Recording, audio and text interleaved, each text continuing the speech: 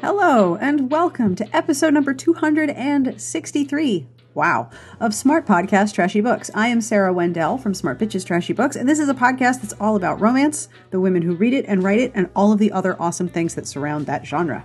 This week, I have an interview that I recorded at RWA in July with Alyssa Cole, and we are going to talk about clothing. But don't worry, we're going to start with books and history. We start by talking about her upcoming publications, and there are several. And we talk about the pockets of resistance that among people in the South during the Civil War who fought against the Confederacy. Some of the research on that topic appears in her upcoming book, A Hope Divided. Then we focus on her contemporary spring release from Avon, A Princess in Theory, which combines potential spam email, a young woman studying epidemiology, and a royal dude who comes to the U.S. to do some official princing. That's capital O, official, capital P, princing. Now, here's where we get to the clothing.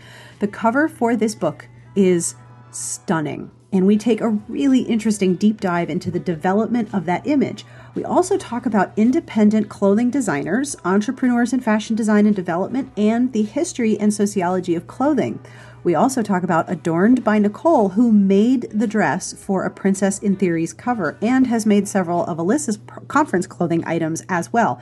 Plus, we have a coupon from Adorned by Nicole. Thank you, Nicole. You can get 10% off an item from Adorned by Nicole on Etsy with the code Alyssa10. I will have links to all of this information in the podcast entry at smartbitchestrashybooks.com/podcast. I'm seriously so excited to bring you this episode. I've been really enjoying editing it. Now, this episode is brought to you by Pretend You're Safe by Alexandra Ivy and by Kensington Books. Thank you, Kensington, for sponsoring this month's podcasts. I will tell you the description that I am about to read gave me the creepies, not that this is a difficult thing to do to me. And so if you are looking for creepy chilly books because it's becoming darker earlier, if you're in the Northern Hemisphere and we're approaching fall, this will probably be a book. This is entirely Elise Catnip, this book. Are you ready? First came the floods, then the bodies, and then the lockets. Lockets filled with blood-stained hair. See? Told you, creepy. J.C. Patterson escaped a serial killer as a young girl, and now that same serial killer or a copycat is targeting her once again, taunting her, stalking her, and leaving her more perverted gifts. As a teen, she could not convince the cops that what was happening to her was anything but a prank. Now that literal bodies have begun to surface, will the police finally believe her and take up the case? Demonstrating her strong plotting ability, Pretend You're Safe by New York Times bestselling author Alexandra Ivy is a tale full of thrilling suspense and unforgettable twists. A tale so chilling it will have readers looking over their shoulders because no one in this world is safe. For more information, visit kensingtonbooks.com. Or you can have a look at the podcast entry because I will have all of the information about this book and all the books that we mentioned during the interview as well. Now, I also have compliments, so if you were creeped out, now it's the good part. Yay! First, compliments to Vicky R. Everyone who knows you knows that you make awesome things, and more importantly, you make things awesome. And to Sky K, I love your name, by the way, that's a beautiful name. You are the human personification of the kind of laughter that makes your eyes water and the kind of hugs that last for years. And if you are thinking, gee, I would like a compliment like that, you can totally have one. Go to patreon.com/smartbitches and you can join the most wonderful human beings who are helping support the podcast with pledges of as little as $1 a month. All of them make an enormous, positive, much appreciated difference. Plus, I have started transcribing, commissioning Garlic Knitter to transcribe, to be more accurate, the transcripts for early episodes. I think we've gotten as far as episode 9, so you know I'm deep in the archives, and I have about 70 that do not have transcripts to go with them.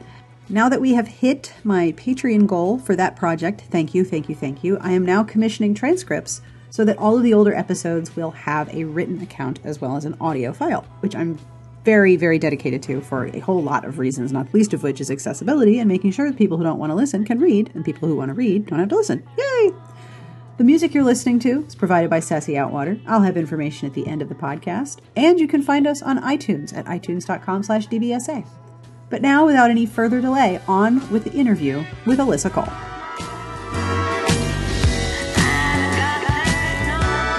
You're Alyssa Cole. I am. And you are here with one arc, one book coming out in February, one book recently out for 2 publishers. Yes. So we're here to talk about clothing. Yes. This makes perfect sense, right? Yeah, of course. Yeah. Totally. Why not?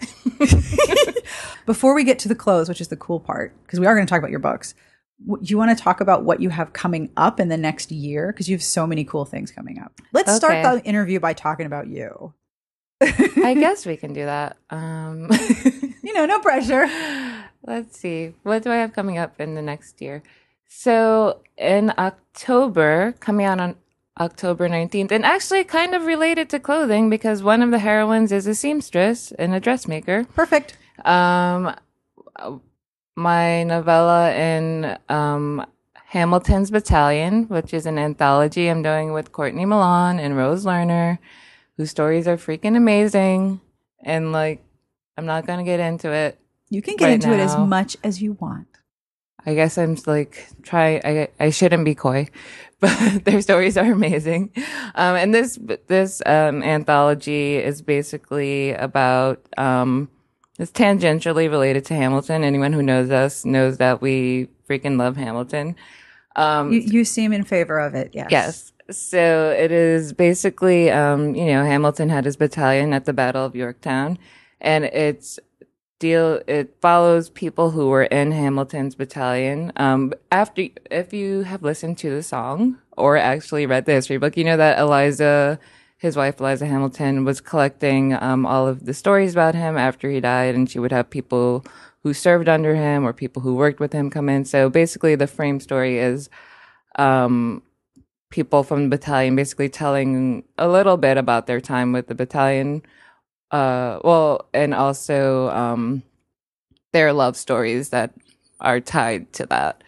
Courtney Milan's story is a male-male romance and it's kind of a road trip romance about, after the Battle of Yorktown. Rose Lerner's story is and a trope that I love and a lot of people love. A woman posing as a male soldier in order to fight. And it has a really awesome twist, and it's super patriotic, and the heroine is Jewish, and it's about patriotism and religion and love for your country and your people, and I'm getting all emotional thinking about it. But I'm just sitting here thinking, well, that's all my catnip. Great. And when does this come out? Tomorrow? It comes out October hours? 19th. October 19th. Around the anniversary of the Battle of Yorktown. I'm going to have to set up a reminder. We will, have arcs and stuff for that. And my story is a female, and it is featuring one of Eliza's maids who is helping her with the collection of these stories and the interviews, and who is kind of hiding herself away from the world because, it's quiet uptown. And she is dealing with her own anxiety and her own sense of she doesn't believe in love anymore. Mm-hmm. And then a woman shows up. It's actually tied to my story, Be Not Afraid. The woman who shows up is Elijah Sutton's granddaughter. Mm-hmm. Elijah was in Hamilton's battalion after Be Not Afraid ends. And so she's telling her grandfather's story to Elijah Hamilton because he's not feeling well. And then they kind of make this connection, and there's a bit of, learning to love again and learning to feel beauty and to come back from grief and from loss and from to allow yourself to feel beauty in the world when you have told yourself that you shouldn't anymore. Oh yeah, that was a really long description. The more information, the better. Always. Sorry, but she's a seamstress. Oh, so Elijah's granddaughter she owns a dress shop.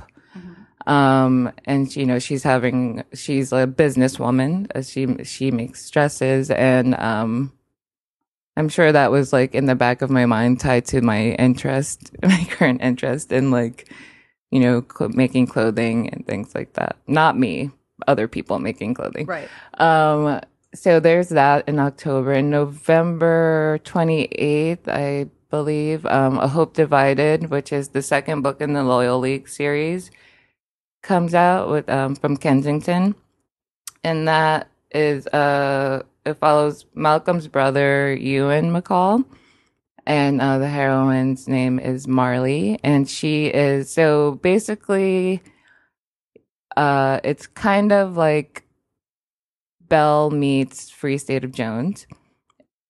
It just to give a basic idea, it's not that exact thing, but it's basically a woman who was her mother was a slave. She was born free. Her mother was freed. She never knew her father. She is biracial. And as when she became a teenager, her father's family came to claim her and kind of give her a better life than she was having. Like she was having she was perfectly happy with her mother, but her mother wanted her to have more opportunity than she would have with her. And the hero is Ewan McCall, who is Malcolm McCall, the hero of An Extraordinary Union. It's his brother. Whereas Malcolm is very charming and outgoing, Ewan is kind of withdrawn and he's very into like Greek philosophy and the idea of justice and what is right and what is wrong. And he's also a counterintelligence agent who kind of had to do some not great things to get information for the Union.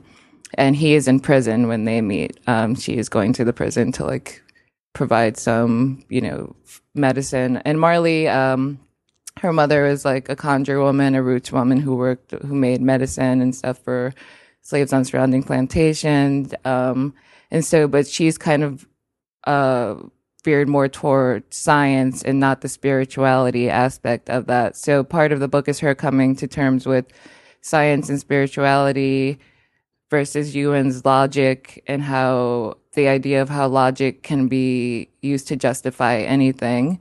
And also the background story is that they are in the Piedmont area of North Carolina where there was a lot of, we're always told that there was like the North and the South and that was it. But within the South itself, there were actually like large pockets of resistance to the Confederacy. And like there were various reasons for that resistance. Sometimes it was people were against slavery. Sometimes it was people who were totally fine with slavery, but who were like, hey, I still want to be part of the Union. I don't want our country to break up. There were people who were like, why do I have to fight just because I'm poor? But people who own slaves can pay someone else to go in their stead.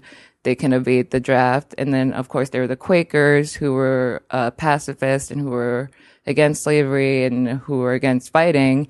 And then there were issues with like, you had to register basically if you were a Quaker, and sometimes people didn't register and they would try to force them. So there was basically guerrilla warfare happening within the Confederacy itself from Southern people against the Confederacy. And then there were also Unionists who were living in the Confederacy, just like there were secessionists who were in the North and trying to, influence things from the North. So it's kind of this book taking a look at the idea of, the story. There was always like, there was brother versus brother. One was Union, one was Confederate. There was also neighbor versus neighbor, who they were not necessarily Union or Confederate. They were fighting to maintain their way of life, or because they didn't believe in slavery. And it wasn't just such a simple thing of like, well, I'm just going to go north and fight for the Union. Some people were fighting within their neighborhoods and within the wooded areas and fighting Confederate militias because they refused to leave the area around their home.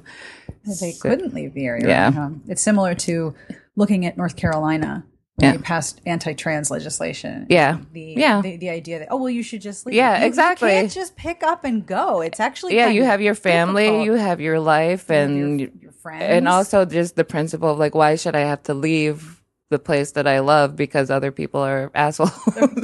Y'all are fucking up the joint. I can either leave and give up, or I can stay and be like, no. Exactly. No. And also no. The idea of like, and I think this is partially what leads to this problem now of like red state, blue state, when one of Bree Bridges and like other people, I know Vanessa North and people like that, a lot of romance writers have been speaking about this recently because it's kind of like, oh, why don't we just annex this state, or why don't we just get rid of this state and then everything would be fine? And it's like, there are plenty of people who are living in these states, who are fighting the good fight in these states, who need support, who live in these states.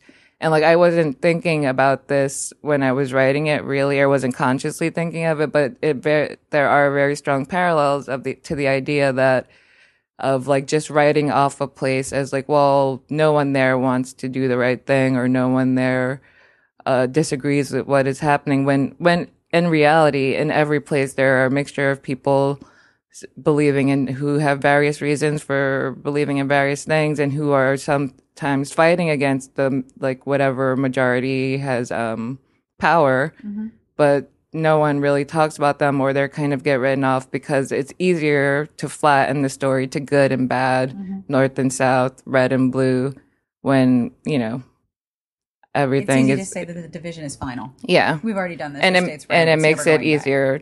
It makes it easiasier to like write people off in the end. I know many, because I went to college in South Carolina. I know many Democrats in South Carolina, and they talk a lot about how it's so alienating, and so it's so just demoralizing every time to lose every time. And they're like, but we're still here. Yeah.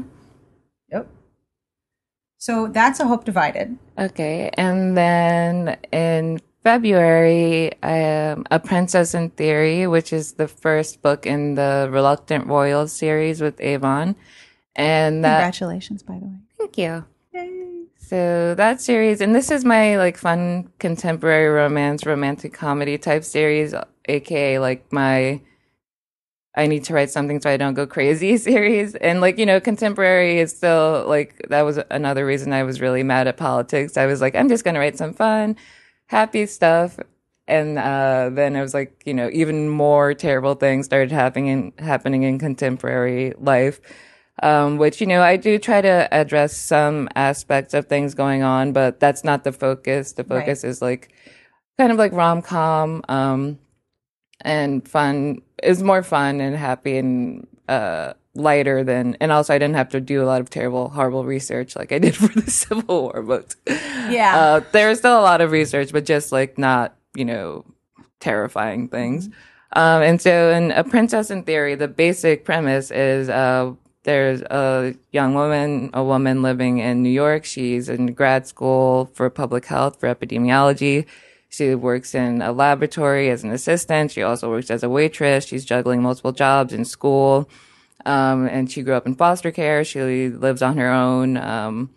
And she starts getting these spam emails saying, like, you are betrothed to the prince of this African nation that she's never heard of. And she keeps writing it off as spam because she's like, this is ridiculous. And, of course, that's not true. And it is true. Yes.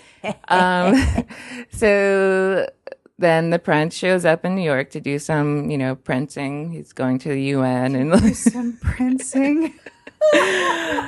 I think that should be the hashtag to promote the series. Printing 1, printing 2.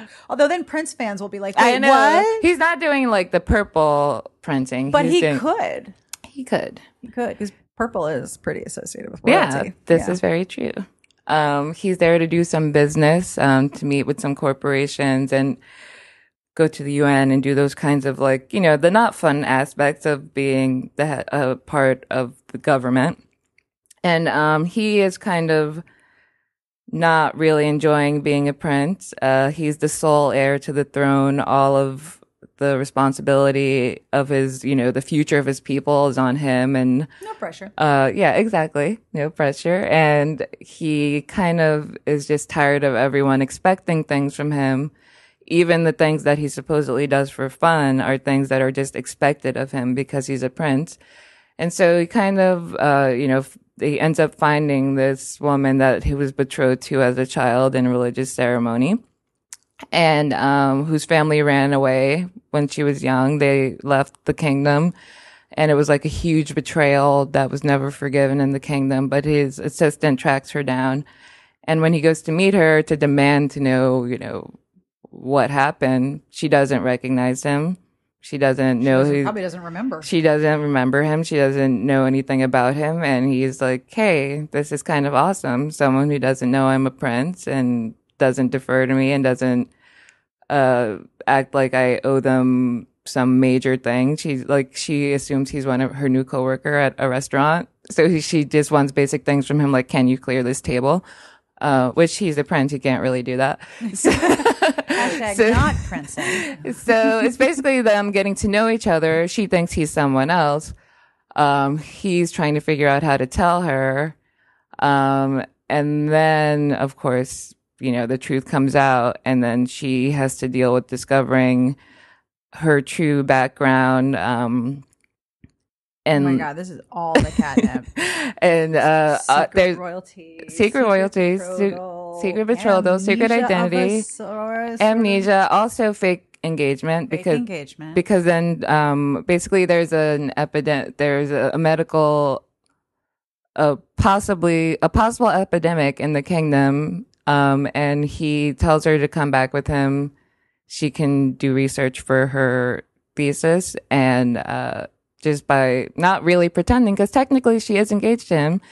So it's not exactly a lie. So she goes back and also to discover more about her family, her people, and where she came from. And, it's like Princess Diaries crossed with Coming to America. Yeah, basically. With reverse Coming to America? Yeah, reverse. Like leaving. Yeah. GTFO America. Coming to America, then leaving America. Yeah. And we're out. Bye. And is one of them a superhero with a really secret stash of incredibly strong metal? No. So there's no vibranium. There's no vibranium. Why can't I say that word? There's always a word you can't say. That's my one. Like adamantium. Okay. Yeah. No, I can't. Mouth bad. No work. Also, it's Friday of RWA. Yeah. My feet don't work either.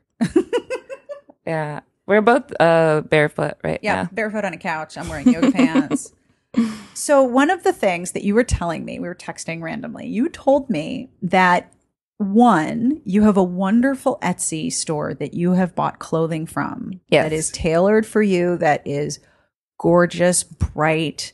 They're African-inspired fabrics. Yes. And then the dress on the cover of this book was made by that same designer. So please tell me how this happened, because that is so cool. So the cover for Princess in Theory, what had happened was, so yes, I found this designer on Etsy because to sum up a long story, I was like never a super fashionable person. I was a tomboy growing up. In college, I was the friend that like my friends like to give makeovers to, like, hey, why don't you take off those giant pants and that giant shirt? And like, so it was like, 90s movie, or early aughts movie, like makeover, like, here is some makeup. Have you ever heard of Sephora? Alyssa Cole is all that. Yeah, basically, like, Wet and Wild is cool. And you know what? I buy Wet and Wild now. I feel like I need to, if I could go back in time, I'd be like, Sephora is okay, but Wet and Wild is also cool too. Mm-hmm. But like, so get going, teaching me about makeup and, those kind of things. So, and I do enjoy like dressing up. Like most people, it varies. There are times when I'm like, I'm only wearing pants. That's it. I'm only wearing pants and t-shirt, and I try to dress that up because that is the only thing that feels right. Like if I go to RT or RWA, I'm not going to wear a dress just because I'm there. Like if it doesn't feel right to me, I can't do it, or I'll be completely uncomfortable. But part of that is that when I do with this, particularly with this designer who is adorned by Nicole on Etsy. We are going to link to that, and we have special cool things from Miss Nicole, so thank you, Nicole. Yeah, so when I found this person, and when I first, the first time that I really had like a fitting type situation was like for my wedding. Mm-hmm. And as a person who had never even really thought I was going to get married, and then I was like, oh, okay, I'm getting married now, I guess I need a wedding dress, but I don't want to do all of that stuff. So I was living in Brooklyn, was in Williamsburg and, going around in the summer, and there are these flea markets, and I saw this kind of beautiful linen dress on a mannequin.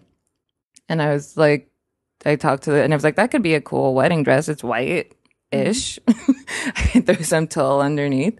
And, but I really had no idea how, I wouldn't even go to get things like tailored just because like that kind of stuff made me anxious. So it was either just like it fits or I'm not wearing it because I'm not going to go like have someone like measure me and do all of that stuff because it made me very uncomfortable.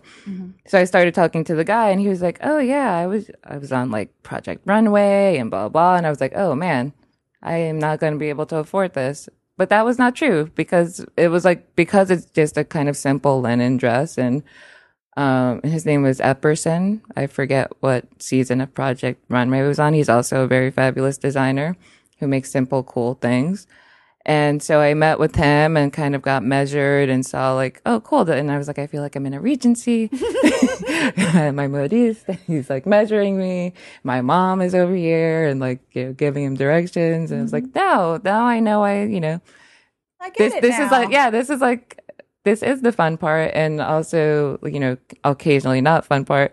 Like when you're getting poked by pins and stuff like that. But like instead of being made to feel like your body has to fit some clothing that's pre-made, the clothing is going to be made to fit you perfectly. Yeah. And it was just a very cool experience. And the wedding dress came out really great. I loved it.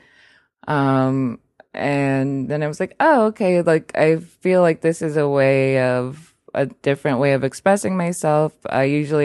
My shopping in general was like, H&M, Forever 21, and like whatever their cheapest clothing possible, which isn't always the most flattering clothing. You can find things that flatter you.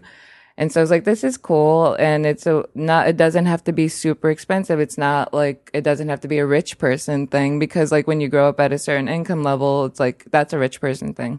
That's a rich, having clothes tailored to a certain distance. Like, it's like, oh, wait, am I going to do that? Why don't I just get like these $10 jeans instead of getting these other things? And like, so like sometimes I still like really struggle with like, okay, I'm spending a bit more than usual, but I tell myself, and like, to be clear, like my mom is extremely fashionable, but she's like her superpower is like going to the Salvation Army, finding the most amazing, like, high end stuff for like, $6. Yeah. Like that is an art form. It's crazy. And I told you, like, she's the one who like sent me like that perfect top for my Rita dress. I ordered some crazy thing and she was like, because I had to send it to my parents' house because I don't trust island mail all the time.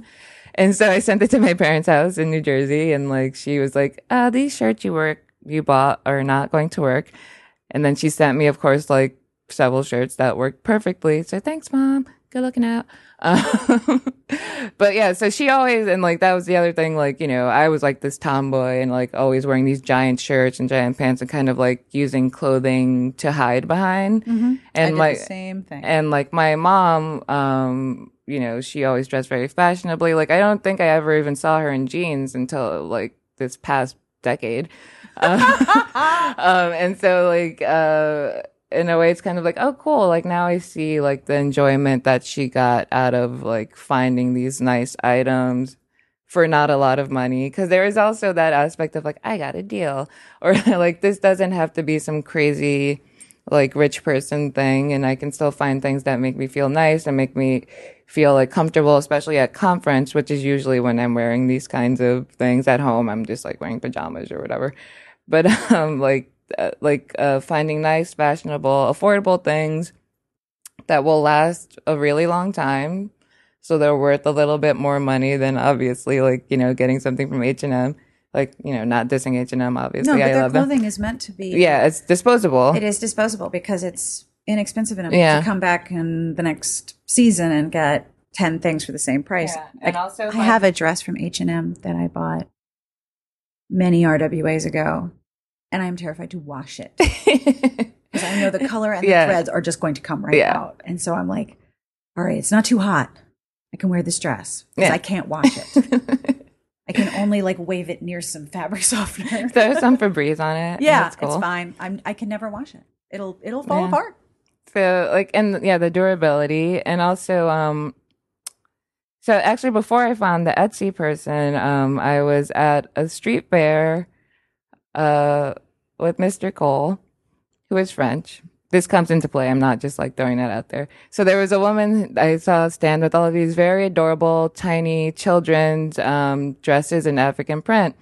And then I asked her, "Oh, do you make these for adults?" And she was like, "Oh," she could only speak French. She was from the Ivory Coast. At that point, my French was, Not the strongest for it clothing. was like way, like super 101. And I was trying to communicate, but then like Mr. Cole was there. Like he wasn't Mr. Cole then, but he came over and like, translated and like she took my measurements and like had some super cheap and like awesome and unique dresses that like no one else in the world has. Mm-hmm. And it was like, oh, this is so cool. And this is just like, I met this awesome woman. I got to like not help because that's like saying someone who bought my books helped me, which you do. No. Well, okay, I'm sorry. I'm going down a rabbit hole. But like buying locally. Yeah, to support. Yeah, support is the right an word. individual business. Yeah, sorry. It's like Friday at RWA. My brain Word is hard. Word hard, brain tired. But yeah, support. Like, so it felt good to like support someone who I'm like interacting with and like seeing, how happy it makes them to like make things and to sell things and to create things. Yeah. And like, so she made me a couple of dresses. But they were hard to find because they didn't have a store. They would go from fair to fair. And also then I moved away from New York, so I couldn't like go searching festivals for them. So then I was like, oh, I like these African print dresses, and I looked on Etsy and I found this woman, Nicole, and I just fell in love with her designs, like the prints, but also her designs and the flow of them and the shape of them. And I was like, this feels like me. Isn't that the best feeling? Yeah. Like, oh, I figured out how I feel most comfortable. Yeah. So the skirt you're wearing right now, is that on one of her designs? Yes, it is. So it is a deep cobalt blue with big yellow and orange sunflowers and a really subtle print around them. And it's really gorgeous. Yeah. And there's nothing else like it. Yeah, like, and it's just really nice. I always get compliments when I'm wearing her stuff, like, and especially like the first time I picked up the dress, I was in New York, visiting my parents and like, doing publishing stuff. And like, this is like whenever people say New Yorkers are mean and like, they don't really know New Yorkers because like, if you're wearing something nice in New York, like women, men, like people will stop and be like, hey, that's a nice dress. Like, people get like they're not going to continue the conversation and like, but it's just like, hey, that's nice. It's like just this kind of like appreciation of like, hey, I like that.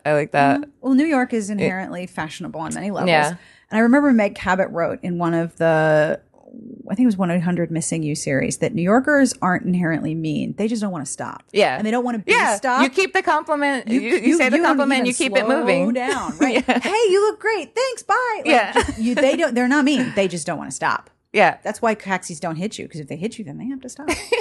Nobody wants to stop.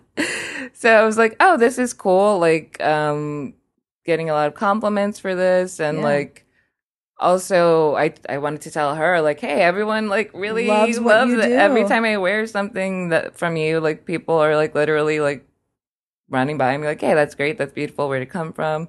So I'm like, going down the street, like shouting, like, adorned by Nicole.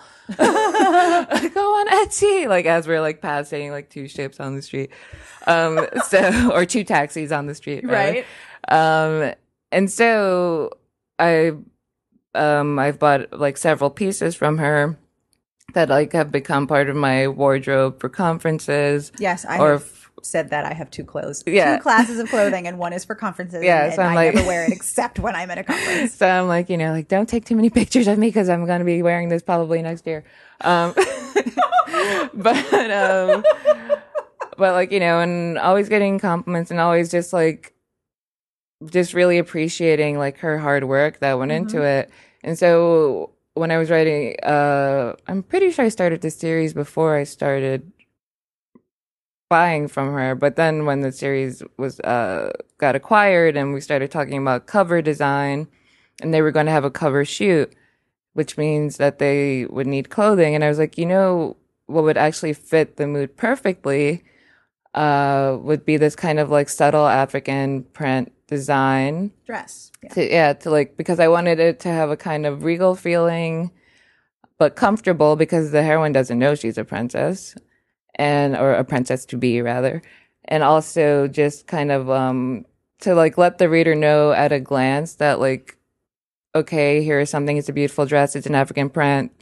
And also another really cute thing is that she also makes like bow ties that match the dress. So then if you look at the cover, his bow tie is the matching print for. So on the cover is a dress from this designer on Etsy, and the hero is wearing a matching bow tie. Yes. And you know, it's also a very interesting signal because it's a bright color. Yeah. And it's, like you said, it's comfortable, but it's unique and it's regal. And someone who's familiar with African patterns is going to immediately identify that. Like, why is she wearing an African print?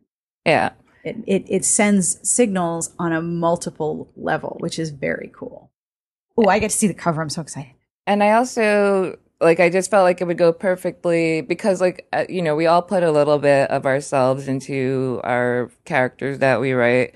And this character is not like her friend, who is in the heroine in book 2, is the more fashionable one, who is, you know, who is rich and comfortable with designer clothing, and who is always thinking about presentation to a certain degree, whereas Naledi is like more down to earth in jeans and t-shirts, and like she's working at a lab all the time. She's wearing a waitressing uniform the other half of the time, or she's going to school, so she's not super. Her clothing is functional, not expressive. Yeah, in general, or if it's expressing something, it's like, I'm a nerd who likes science. Yeah. So I wanted it to be something that she would realistically feel comfortable in, as a character, not like some like crazy flowing long dress. So here is the cover and the dress. It is so gorgeous. And it's a full dress too. It has a big skirt and a really narrow waist and a gorgeous neckline. And do you see his bow tie? His bow tie matches the pattern. That is incredible. Oh my God. And also that cover is so gorgeous. Oh my gosh. Yeah, they did a really great job with it. Oh my gosh. And there's a crown. I just caught the crown. She's holding a crown behind his head or behind his back. Yep. Oh my gosh. Y'all are going to lose your minds when you see this cover. It is like, I could just sit here and talk. Wow. So yeah, and like I really just wanted, if we were going to have, if it was possible to just have that kind of, I felt like it would be a really great visual, just because the print is like her print, Nicole's prints that she chooses for her dresses are usually so bright and evocative and kind of like royal colors. There's royal blue, there's purple. These are colors that are traditionally associated with royalty. So I thought it would be great for the cover. And then, like, you know, so Avon contacted her and it worked out really well. And she sent the dress. And, like, you know, the funny thing of being like, oh, like, do you want the dress after? And what are we going to do with the dress? Who's going to get the dress? And then, like, they're like, you can fit the dress, right? And I was like, that model is a size 0. No. My thigh maybe can fit the dress. I love doing that in a store. This shirt fits over my left boob, but not my right. So, you know, we'll see what happens with the dress. But you won't know this, Pain, but you know it's really fun when you're 5'3", like me, and the maxi dress is hanging up, and the hem of the maxi dress is at your ankle, and the hanger is above your head. Oh, goodness. Like when the dress is taller than you, this happens to me all the time. You don't know this, Pain. I don't feel that pain. Yeah. But I have the high water pain. That's true. You do have the high water pain. That's also of my true. Ankles sticking Always out. cold. Always cold ankles. Cropped pants, even when they're not supposed to be. So, yeah, when crop pants came to start, I was like, yes, all my pants fit why couldn't this naturally. have happened in high school? Right? Lord. Yeah, but that was like, you know, the Jenko jeans phase. But It was a dark time. It was. I saw some Jenkos like on social media, and I was like, wait, is this coming back? I saw somebody wearing pleated stonewashed jeans in Times Square once and was like, no, please, no. Please tell me you're from the past and this is the witness of time travel. Please tell me no. Please don't come back. Please, stonewash. No, please. No. Just no.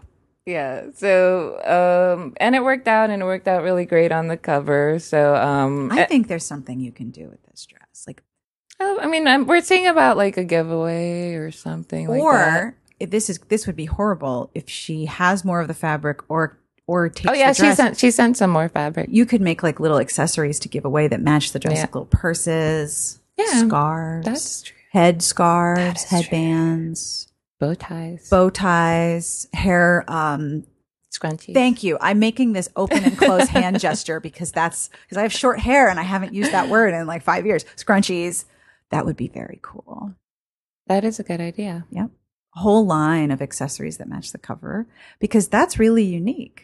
It's beautiful. No, and I was planning to like do some giveaways of things to go along with the cover just because it's so fun and like also it's like really cool just seeing like for me as the author, but also as a reader, just seeing like a black woman and a black couple on the cover and wearing an African print. And readers can go to that store and start ordering clothes for themselves. Yeah. I mean, I think everyone should because their clothing is amazing. And it's also like one cool thing about this is I don't have to keep screaming, adorned by Nicole.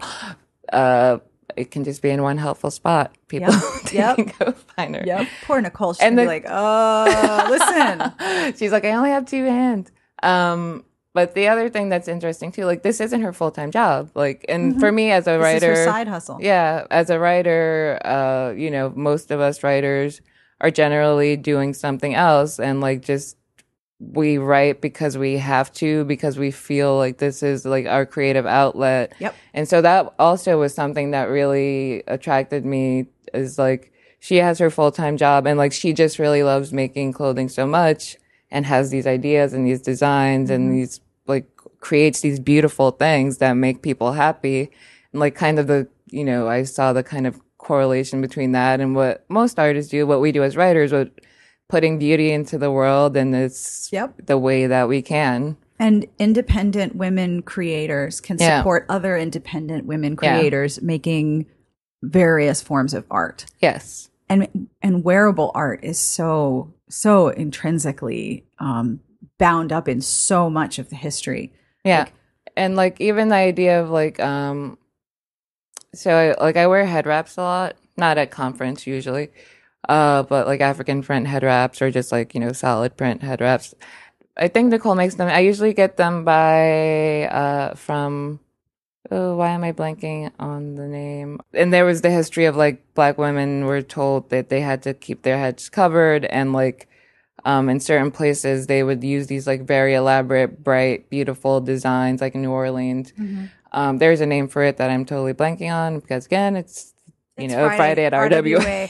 Let's do interviews. So there's like, this aspect of like using these beautiful bright colors as a form of, and this is even something that comes into some of the stories that I'm writing now, that how clothing can sometimes be like a form of armor and a form of protection and a form of keeping yourself.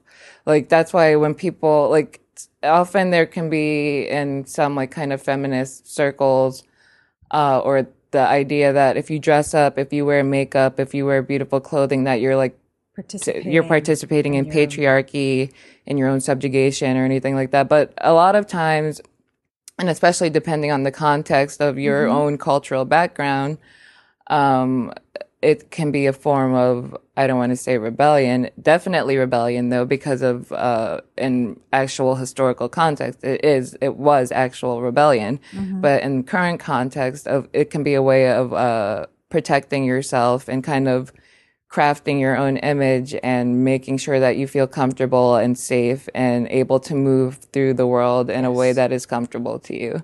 Absolutely. Plus, at places like RWA, I remember learning from the sociologists Joanna Gregson and Jen Lois, who were studying the romance community from a sociological perspective. They were telling me that, as is commonly known by sociologists, single gender communities eventually embody hypertrophied aspect of that gender. So large groups of men who spend time with just men, you see a lot of hypertrophied masculinity, a lot of muscles, bodybuilding, that kind of thing. With women, especially if you see at RWA, it's like plumage. And we're all plumage for each other. And part of that is armor. And I am presenting my best, most professional self, but it's also, you can see some of the women who are walking around. You can just sort of see so much pride and poise and confidence in how you're wearing. And one thing that makes me happy, sorry, I'm just going to show you this. The head wrap place is called the Wrap Life, WRAP. The Wrap Life. And awesome. And they make these beautiful head wraps. They gather fabrics from around the world, and that's also just fun too. And also when I don't feel like doing my hair or doing and also it's like just a nice accessory too to wear out. But the thing about RWA and dressing up and things like that is like I said, I don't always feel like wearing a dress, and like sometimes I'm just going to wear jeans and a t-shirt, and like I'll put a blazer on top of that to try and dress it up or whatever. And I think it's important too when talking about dressing and about fashion. I feel like fashion can be made to feel very inaccessible, or it can be made to feel like it's this one particular thing. And then other people who feel like I am not fashionable, they feel uncomfortable. They feel like they aren't wearing the right thing at RWA, or they can't come to RWA because they don't have the right thing to wear. I went through that. And it's like, I feel like that's like a very traumatizing thing, especially for people who have been told that they aren't feminine, or they aren't beautiful, they aren't doing or dressing the right way, they aren't wearing the right thing, or they don't have the right shape, the right build, or the right, height, stature, and whatever for wearing beautiful things, or for people who are like gender nonconforming, who don't want to wear a dress, or who want to wear a dress and are told that they shouldn't wear a dress. And like there's like so much anxiety about what to wear, and particularly what to wear at conference. And like one of the things I do enjoy is like just seeing like the variety of things people wear. Like, there are people just wearing jeans and sneakers, and that's fine too. Cool. And there are people who, for them, like, and especially for writers who, if you work at home, and if your other job is from working from home, or if you're a stay-at-home mom or things like that, where you're not really dressing up that much, it can be, like you said, that opportunity to feel like, here is this armor that I'm donning. I'm getting to go out and wear this like nice thing that makes me feel nice. And like, so that's why I really don't enjoy when the idea of femininity, or I don't think it should be promoted as like, oh, you must dress like this to be dressed correctly for RW or for going out. To be this. But I also don't like the thing pushing back against it, which is if you wear makeup and lipstick, or if you're dressing too nicely, then you are enabling the patriarchy, or in some way like showing off, or you should kind of refrain from doing that. Like, people should dress how they want. At the bottom line, like as with anything, people should do what they want as long as it's not harmful to anyone else or yourself. But also with these particular dresses and these patterns, you are also owning your Blackness visibly and colorfully, which in itself is a radical statement.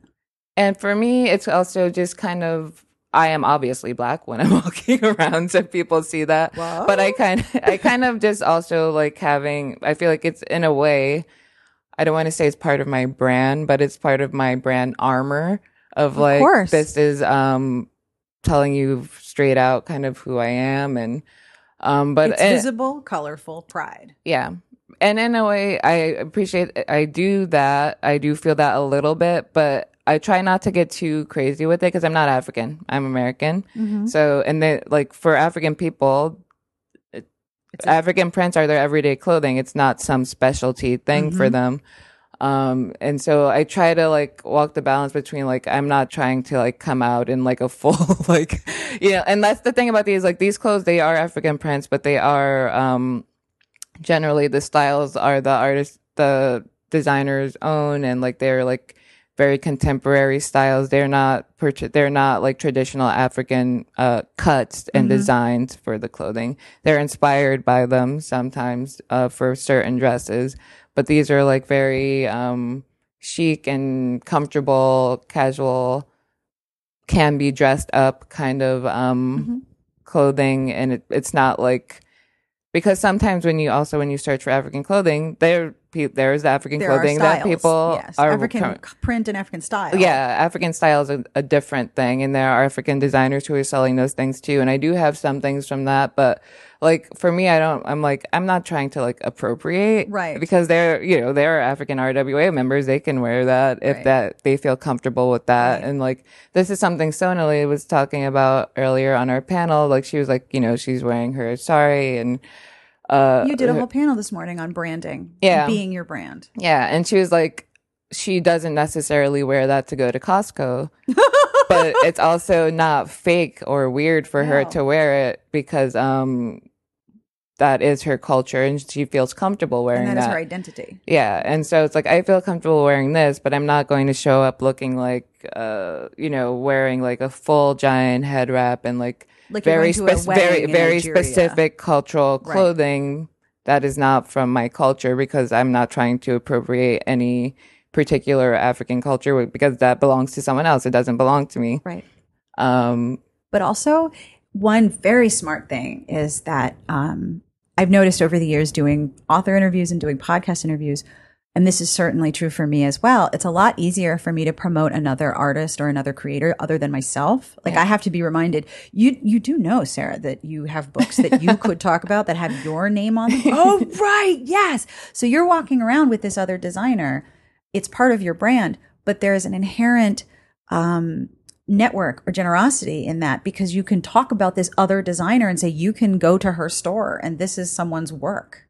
Nobody can wear your book, but you can wear another artist's work and help promote them. And that, for me, that would make me a lot more comfortable to talk, like talk and conversation with people I don't know. I get very excited about things that, like most humans, I get very excited about like things that I enjoy and especially things that I find like beautiful and moving, creativity and other people and creative and like it's the same for me. It's like book squee when you read that book that you really enjoy. Yes, absolutely. So like this is like dress squee or like skirt clothing squee. Yep. And it's that's one of the other cool things about being at RWA and you see someone you're like, oh, your dress is so pretty, your shirt is so pretty, your earring like or like that looks great on you, and it's like just kind of like makes you happy too to see someone else feeling happy. And compliments usually feel pretty good. So good ones. Yeah. A well-crafted compliment. And like just seeing like, everyone feeling happy and feeling good about themselves and hopefully feeling good about themselves and not feeling like they, had to wear something they didn't want to wear or don't fit in or anything like that. So, being able to wear something nice that makes me feel happy and makes me feel comfortable, and also being like, look at this, like, can you believe another human made this? But made this in her part-time. Yes, in her spare time. In her spare time. As her side gig. Like, it's not even like her full-time. Like, I'm fairly certain she's an accountant. So it's like the fact that someone sat down and like took care and put some part of themselves into this makes it like really special for me, I think. That's very special. And it's almost inherently generous. Yeah. This is her spare time. And yes, she should be paid for her labor, but she is creating works of wearable art for other people to feel beautiful in. Yeah. I mean, that's just a gorgeous thing all the way And around. if you go to her Instagram, like there are so many cute and like cool pictures of like, like a whole family, like the mom wearing a dress and like the little baby wearing a dress and then the dad wearing like the bow tie, like for their family pictures. And it's just like really beautiful and like a way of, I don't know, the wearable art aspect and like wonderful. Just, yeah. So you have a coupon code. I do. I believe. So you were smart enough to reach out to Nicole. Well, I just wanted to be like, hey, I'm going to talk about you. Heads up. Hopefully if you start getting stock up on thread, my friend. I was just like, I want to also make sure I was like, is it okay if I talk about how awesome you are? And she was like, yeah. She didn't say that exactly, but I think that was. Yes, that is fine. You may talk about what I do is cool. She said that she was really excited to hear that was going to be talked about on a podcast. Yay. And also she was going to make a coupon code for 10% off of her clothing. That's so great. And the Code is Alyssa10. ALYSSA10. Yes. And I will have all of this information in the podcast entry.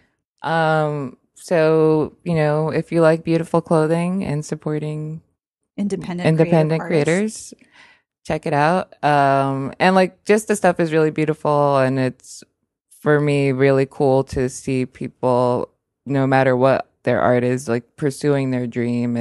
And I was so excited that it got to be on the cover just because it looks beautiful. Amazing. It's so beautiful. So in the podcast entry, I will have pictures of the cover, links to all your books, and information and links to the store with the coupon code. So anyone who's listening can go check out Designs by Nicole and get 10% off. Adorned by Nicole. Excuse me, Adorned by Nicole. I beg your pardon, Nicole. Bad wording Friday, RWA.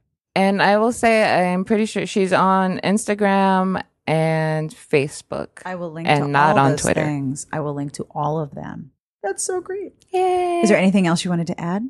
Maybe you could talk about some books that I'm reading. Yes, please, if you don't mind, because I didn't prepare you for that question. I don't like to ask it if I haven't said. And I'm going to ask you what you're reading. Because sometimes people go, I have no idea. Do I even read? I don't remember if I read. Okay, so things that I have started reading or have read. Between a Honeymoon and a Hot Mess by Phyllis Bourne, which is the second book in her Hot Mess series, which is romantic comedy. And it's really funny. It's a second chance romance, and the heroine is kind of very, she's a perfectionist. Her college boyfriend cheated on her. And she kind of, after that, never pursued her dreams. She like went back to the family business. And then she's in Vegas for her sister's wedding, has a bit much to drink, and wakes up married to her college sweetheart who she ran into. Oops. And so it's dear. like it's really great and funny and sweet. And it's kind of like, and I usually don't get down with like formerly cheating heroes, but like I thought it had a really interesting take on it of like, he was like this nerd, this beautiful woman who built him up and made him feel really great. And he ruined that by like getting too full of himself. And he's a life coach at this point. So she's kind of like, screw this. I'm not like staying married to you. And he's like, well, okay, no, but maybe I can, he feels bad that knowing that she didn't achieve her dreams in part because of him. So he starts helping her plan her goal, to leave her family's business and become a writer and a blogger. And, it's like super sweet. And it's like about not letting perfectionism, ruin your chances at happiness and not being so down on yourself for not doing everything perfectly and to just try to do your best. And also with love and romance and hot sex and like laughter. So, Between a Honeymoon and a Hot Mess by Phyllis Bourne. See, I've also started reading like Kat Sebastian's Male Avon historicals, and her writing is amazing and I love it. So the one I'm reading now is The Soldier Scoundrel, which is, she's a great writer. Check her out. And what else am I reading? I'm looking at my Kindle. Everyone does this. This is normal. Everyone does this. Just so I can make sure that I'm like not getting anything wrong. The other stuff is like in my TBR pile. My next book that I plan on reading is Sounds Like Summer by Six de los Reyes, and she wrote Love and Other Chemical Reactions, yes. And I've heard a lot of great stuff about that, and it's next on my TBR pile. Oh, and Better at Weddings Than You, just speaking of romance class, Better at Weddings Than You by Mina V. Esguerra. Yes. I really enjoyed that heroine. It's a heroine and hero who are both wedding planners and kind of, have a bit of a rivalry, but also like just the way she writes, her characterization is so unique and like really awesome and realistic. And like whenever I read a book by her, I'm always like thinking about her characters later. Yep. Like they seem so real. Yeah. And they're flawed in ways that aren't a caricature, and they're real in ways that are relatable. And she's really good at creating fictional, vivid, real people. Yeah, and you're always drawn into her books, and like, yeah, just really like, oh, what are they doing now? Oh, wait, they're not. They're not real. They're not real. They're just still hanging out in that book because that's where they live. Well, I mean, I have many, many mental canon fanfics about Ivan and what he and his wife are doing right now. I was actually thinking of writing something like for Christmas this year. Maybe I'll do that. I would be in favor. A very short story, because I also think about what they're doing too. Ivan and Sophie and their children now. And that is all for this week's episode. Thank you so much to Alyssa Cole for hanging out in my room. As you could tell, this was Friday of RWA. We were very loopy and tired, but I am so excited to have shared this conversation with you. And if you would like that coupon information, I'm sure that you would. First, you can go to smartbitchestrashybooks.com/podcast. The podcast entry for this episode, if you are on the treadmill or cleaning the house or dyeing wool. Hello, yes, I'm in your house. You have good snacks. Just kidding. That's creepy. If you're, busy, you should go to the website and then you can find all the information. But if you've got a pen right now and you're like, oh my gosh, give me the code. Here you go. Adorned by Nicole is on Etsy. And the code for 10% off an item is Alyssa, ALYSSA, the number 10. So you can get 10% off an item from Adorned by Nicole. She made the dress that's on Alyssa's book cover and several other items of clothing that I've seen Alyssa wear at conferences that are really beautiful. And her clothing has pockets. It's amazing. Definitely check out Adorned by Nicole. And thank you so much, Nicole, for this coupon. I really, really appreciate it. This episode was brought to you by Pretend You're Safe by Alexandra Ivy and by Kensington Books. Thank you, Kensington. This book is entirely Elise catnip. If you like creepy thrillers, this is going to be exactly what you want to read. Listen to this. First came the floods, then the bodies, then the lockets. Lockets filled with blood-stained hair. J.C. Patterson escaped a serial killer as a young girl. Now that same serial killer, or a copycat, is targeting her once again, taunting her, stalking her, and leaving her more perverted gifts. As a teen, she could not convince the cops that what was happening to her was anything but a prank. Now that literal bodies have begun to surface, will the police finally take up the case?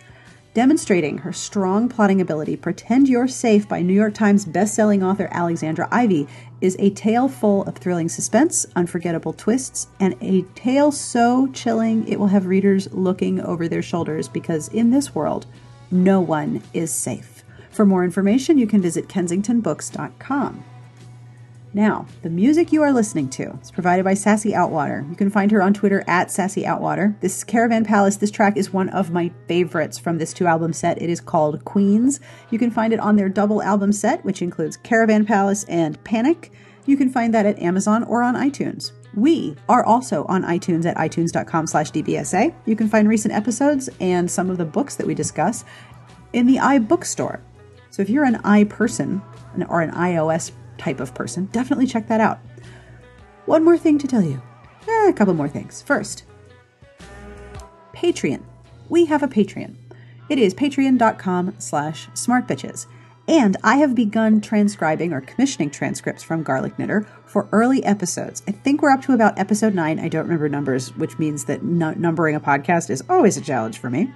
But we have started transcripts for the older episodes dating back to 2009 and 2011. And it's been really, really fun for me to read over the transcripts for these older episodes. So definitely have a look if you are enjoying the transcripts, or you like the show, or you'd like to participate in behind-the-scenes shenanigans. Please have a look at patreon.com/smartbitches. For $1 a month, you make a deeply, deeply appreciated difference in the strength of the show. And I am very, very grateful. So thank you. Are you still listening? Are you still here? That's really cool, because I have more cool things to tell you. You ready for cool things? Here's some cool things. First of all, if you would like to email me, ask me a question, or suggest something, or, tell me what you thought of a particular episode, I think hearing from you is super cool. So you should email me at sbjpodcast@gmail.com or sarah@smartbitchestrashybooks.com. They both end up in the same place, which is my inbox. So please email me. And if you would like to ask a question to be included on a show, you can always record a voice memo on your phone and then just email it to me. Or leave us a voicemail at 1-201-371-3272. You can ask for a recommendation. You can tell us something you want to tell us about. You can tell us a joke. I love jokes. I have really bad jokes. You want to hear a bad joke? This is your reward for listening all the way through the outro, which is totally a word. You ready for a bad joke? This is my favorite bad joke lately. Oh no, I have 2 bad jokes. I'll save the next one for next episode. So here's a bad joke. What is red and smells like blue paint? Give up? Not sure? What's red and smells like blue paint? Red paint. That's a terrible joke, right? I love that joke. Anyway, if you want to leave me a joke, you can call our voicemail at 120-137-13272. That is a U.S. number, so strange dialing patterns and costs may apply. You can always email us or leave a voicemail or send us a voice memo, but however it is that you contact us, hearing from you is awesome. And if you like or subscribe or share the podcast or leave a review in the Apple Podcast app, which I understand is new and nifty, or wherever you get your podcasts, it helps people discover the show, and I'm deeply grateful for that too. So since you're the greatest human being, I'm going to let you get on with your day, right? On behalf of Alyssa Cole and myself and everyone here, including all the animals, we wish you the very best of reading. Have an excellent, excellent weekend.